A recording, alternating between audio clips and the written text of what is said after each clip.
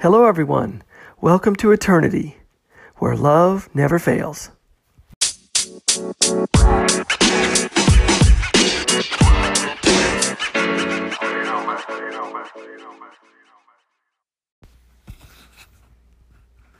Hello, everyone. I hope you're well. I'd like to do a mini study today. I would like to do a mini study on hope. I was reading a book last night called New Morning Mercies, written by Paul David Tripp. It's one of those 365-day devotional books. It's actually really good if you're interested in getting a good book. Attribution going over to Paul David Tripp for his book. It's really good. But I was reading the July 7th study, and it was having to do with the subject of hope. And whenever I hear about hope, my heart goes out to people in need. I know I felt that sense of needing hope myself, and I just wanted to just take a few minutes and focus on the verse that he was using, Ephesians chapter 1, verses 18 to 20. 3 little verses, but they pack an awful lot of information there dealing with hope. So without any further ado, let's talk about hope. And I think the first thing I always have to start off from is that sooner or later, no matter who you are, no matter where you grow up, no matter what you do, you're going to feel hopeless one day, helpless one day, defeated, down in the dumps. We all feel broken at some point. It may be early in life, maybe late in life. There's not one single person that's going to walk through life without a problem or a big problem. Now you say, well, I know this person, he's been successful or she's been successful their whole life, and everything they touch turns to gold, and they don't have a single problem or worry in the world, and they've just skated through life with nothing, no problems at all. Sooner or later, that person's going to die. Sooner or later, that person's going to get really ill or sick, and they're going to realize that they have depended on themselves as long as they can. But for most of us, we're not going to have every single thing that we ever do go perfect. As a matter of fact, most of us will have most of what we do cause us trouble. We wake up, we have to go to work, there's trouble at work. We go to school, there's trouble at school. There's always stress. We do our best with our family, with our husband, with our wife, with our kids, with our family or friends. We do our very best, and something's wrong. Something's just not turning out the way we want. And then a lot of times we're going to feel just overwhelmed with stuff. And it's easy sometimes. And now a lot of us are going to have something really, really bad happen to us. A lot of us are going to be overwhelmed with what a lot of us would consider little things, like, I don't like the color of my new car, that kind of stuff. Well, everybody's got stuff, but everybody also will feel bigger issues. So without trying to judge one person's emotion versus another person's emotion, I'm coming into this study with the perspective that when someone's overwhelmed, their world is overwhelmed, and it's not really my role to sort of say, well, you know what, that doesn't really overwhelm me, so it's not that big a deal. Everybody, in their own terms, can feel down in the dumps or hopeless or helpless. What does God say about it? What is Paul talking about to the Ephesians? Well, let's jump right in. Ephesians chapter 1, verses 18 through 20. Here we go. I pray that the eyes of your heart may be enlightened, in order that you may know the hope to which he has called you, the riches of his glorious inheritance in his holy people, and his incomparably great power for us who believe. That power is the same as the mighty strength that he exerted when he raised Christ from the dead and seated him at his right hand in the heavenly realms. Well, there you go. That's Ephesians 1:18 through 20. What a lot of information is right there for us. So I think how we react to that, obviously Paul is writing a letter to the Ephesians. They have all kind of stress and worry. The church is under pressure. They put their faith in something and now it's crumbling in front of their feet. I mean, how many of us can identify with that? We trust in something and now it's letting us down. Seems like everything in this life will let you down if you give it enough time. But Paul's really talking about the heart. And when he says, I pray that the eyes of your heart, what is he talking about? I mean, does he not know? I mean, is he trying to say the heart has eyeballs or whatever, Kind of messes with your mind a little bit. But he's writing in terms of an eloquent way of writing that the heart having all kind of emotions, the perspective, the insight that you have in your heart needs to open up and really look around to see what's in front of you, to see what's really there, what's really important. And if we could open our eyes to what's around us, we would be enlightened. And as Paul David Tripp is pointing out, that the truth is, we really don't have a problem of hope. We don't have a hope problem. What we have is a vision problem. That we are so conditioned to only looking around and appreciating what's right in front of our noses, but we're not really opening up and looking and letting our heart feel the perspective of what's really true around us. And that hope is the name of Jesus Christ. If we just appreciate the hope that we have in Jesus Christ, which is real, which is here, which was given to us personally, that hope he gave each one of us, me and you, from his time on the cross, from his sacrifice on the cross. That hope is a real hope that every single one of us have. So, rather than letting our heart just dwell on the little stresses, the little things that we see in our life, or the cancer, or the illnesses, or the person who's being mean to us, or the thing that's letting us down, or the thing that's crushing us. Paul's saying, open your eyes, take a look around, because that's not the reality around you. Jesus Christ is in this world. And that hope is not only a hope that Jesus gave, he's called you to this hope.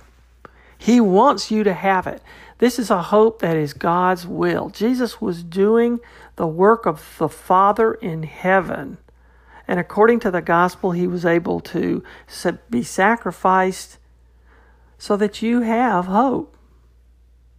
That we all have hope. He has called you to this hope. And not only has he called you to hope, well, what he's calling you to have victory over sin, victory over death, victory over everything trying to put you down. Victory over the people who think they have the authority to judge you about something, but they don't. There's only one judge. The Lord Jesus is the judge. Nobody can judge you.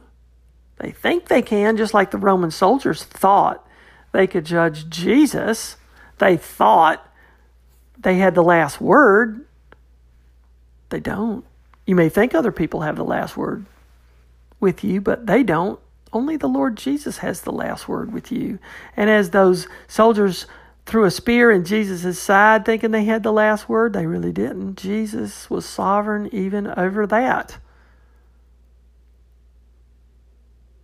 Somebody dies, that's not the last word if they have a hope in Christ. That hope is personal. That hope is powerful because he has destroyed death. He has destroyed All the laws of judgment that started from the beginning of the Old Testament through Moses, He's destroyed all that. You're under grace now. You have a hope in Him. It's been personalized for you. And it is the most valuable thing that you can possess. The riches of this glorious inheritance. It's more valuable than anything you could ever earn, or any 401k could ever yield, or any big mega mansion that you could ever try to live in, or big fancy car that you can ever hope to drive. The riches of the hope that you have through Jesus Christ is worth more than all of that. If we just open the eyes of your heart and look around, it's right there in front of you. The kingdom of heaven is now. It is here. The work has been done. It's not that we have to look forward to this hope. It's already here. It's already here with your name on it and my name on it. For those of us who know the Lord. And because of this hope, we are His people. And we've been sanctified. We are holy. We are holy people because now the Holy Spirit lives inside of us. We're not hollow people anymore. We're holy people now. What an amazing hope that we have. And not only it's incredibly valuable, it sanctifies us, it's personal for us, but it's powerful.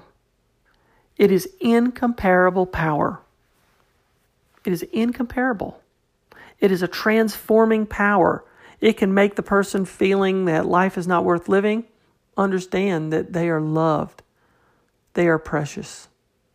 More than anything in the world to the Lord Jesus. So precious that Jesus laid down His life for every one of us. There's not one of us that's too far. Why? Because the shepherd will go find the sheep. If you think you're a lost soul or you think you're a lost sheep, no. The Lord Jesus said the shepherd will not lose not one single sheep. Not one. All you have to do, His incomparably great power for us who believe. What do you have to do? You don't have to do anything. That's the point. The point is the fact that this was a gift from God to you through the Lord Jesus Christ. You don't have to do anything. You feel like, well, that's creepy. I feel like I should do something. No, you don't. You feel like, that's creepy. Maybe I at least should read the Bible. You don't have to read the Bible to be saved. Maybe I should be baptized. No, actually, no. You just have to believe in the Lord Jesus. The only thing you have to do to get this incredible power, this transforming power that sanctifies you, that creates you as a holy person with incomparable riches and glory that is yours eternally, is believe in the Lord Jesus. And the thing that just blows my mind, the thing that has made me feel like I had to do a mini study on this today, is the next part of this sentence. It says that that power that he's talking about, this incomparably great power for us who believe, that power is the same power as that power, that mighty strength that he raised Christ from the dead with. You say, what? You say, does that blow your brain out or what? That the power he wants to give you, the power he wants to give me, is the same power that he used to raise Jesus Christ from the dead with. There's no mini version of the power or the light version or the free trial version of the power. No, he gives you that exact same power that he used to raise Christ from the dead. And if you raise Christ from the dead with it, He should be able to pick you and me out of our dumps, or depression, or our anxieties, or our worries, or our stresses, or our feeling that we're not good enough. There's all kind of stuff out there, all kind of junk that we just drag around. How does the Lord want to deal with that? How does God want to deal with that? God wants to deal with that in your life. Specifically, He has called you. He wants to deal with you in your life, wherever you are, whatever you're doing, with the same awesome power that He raised Christ from the dead with. So whenever you look around and you see a cross and you kind of think Jesus died on that cross, or you know how we as Christians sort of look at those images? Ephesians 1:18-20 reminds you to say, that awesome power is not some separate awesome power that God did with Jesus and now we're supposed to worship Jesus like that. This is the same awesome power God is calling to use in you, raising you from the dead. You feel like you're beyond hope and beyond help and you're already dead? Well, Jesus was already dead too. He raised Jesus from the dead. He can raise you from the dead. You feel like, life is over, that you're a broken person, you're hopeless, you're helpless, you're defeated. Well, you know what? He raised Christ from the dead with the same power that He wants to raise you up with. That's the reality. That's what the eyes of your heart need to open up and look around and see. The hope is Jesus Christ. Believe it or not, this hope is right here for you. It is real. Jesus was here. Jesus died to give you hope. So when all is lost, you don't have a hope problem. You have a vision problem. When I feel overwhelmed, my eyes of my heart are closed. They need to open up and look around. And as Paul is urging the Ephesians to open their eyes to what Jesus just did for them, He's urging us too. God is urging us through Paul's letter. Open your eyes of your heart. Don't feel the feelings you're feeling based on what you look around and see and how that affects your little boat. Feel what you need to feel because Jesus Christ is standing right in front of you. His Holy Spirit is there.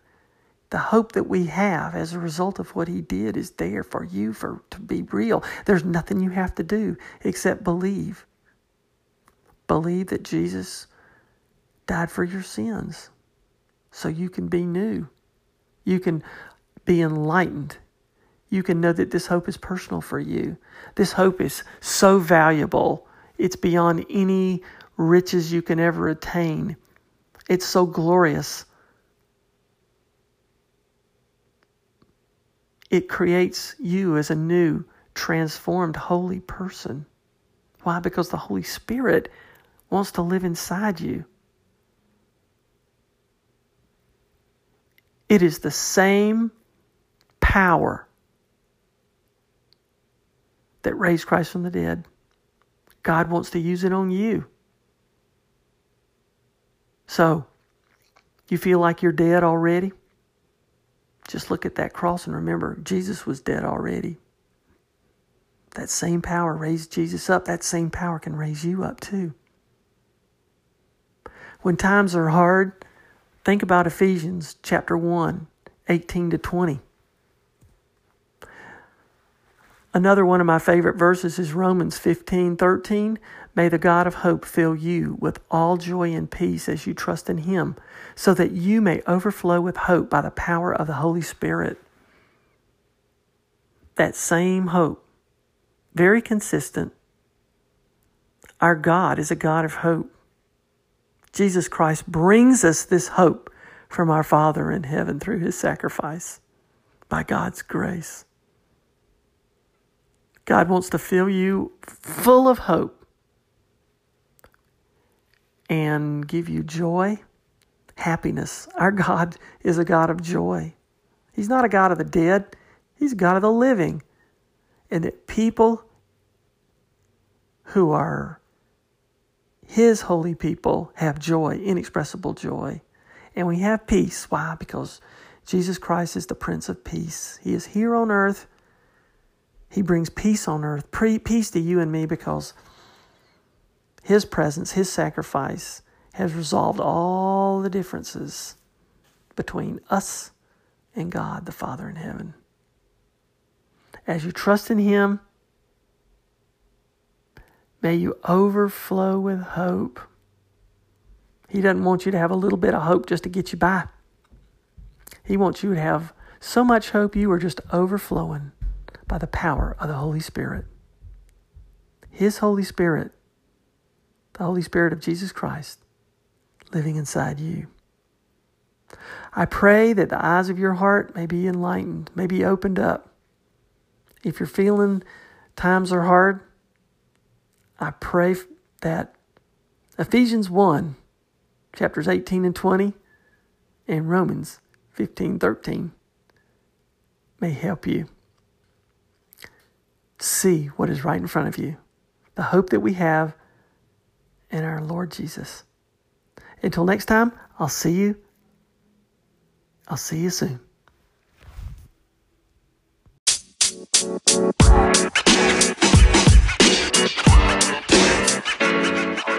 You know, man.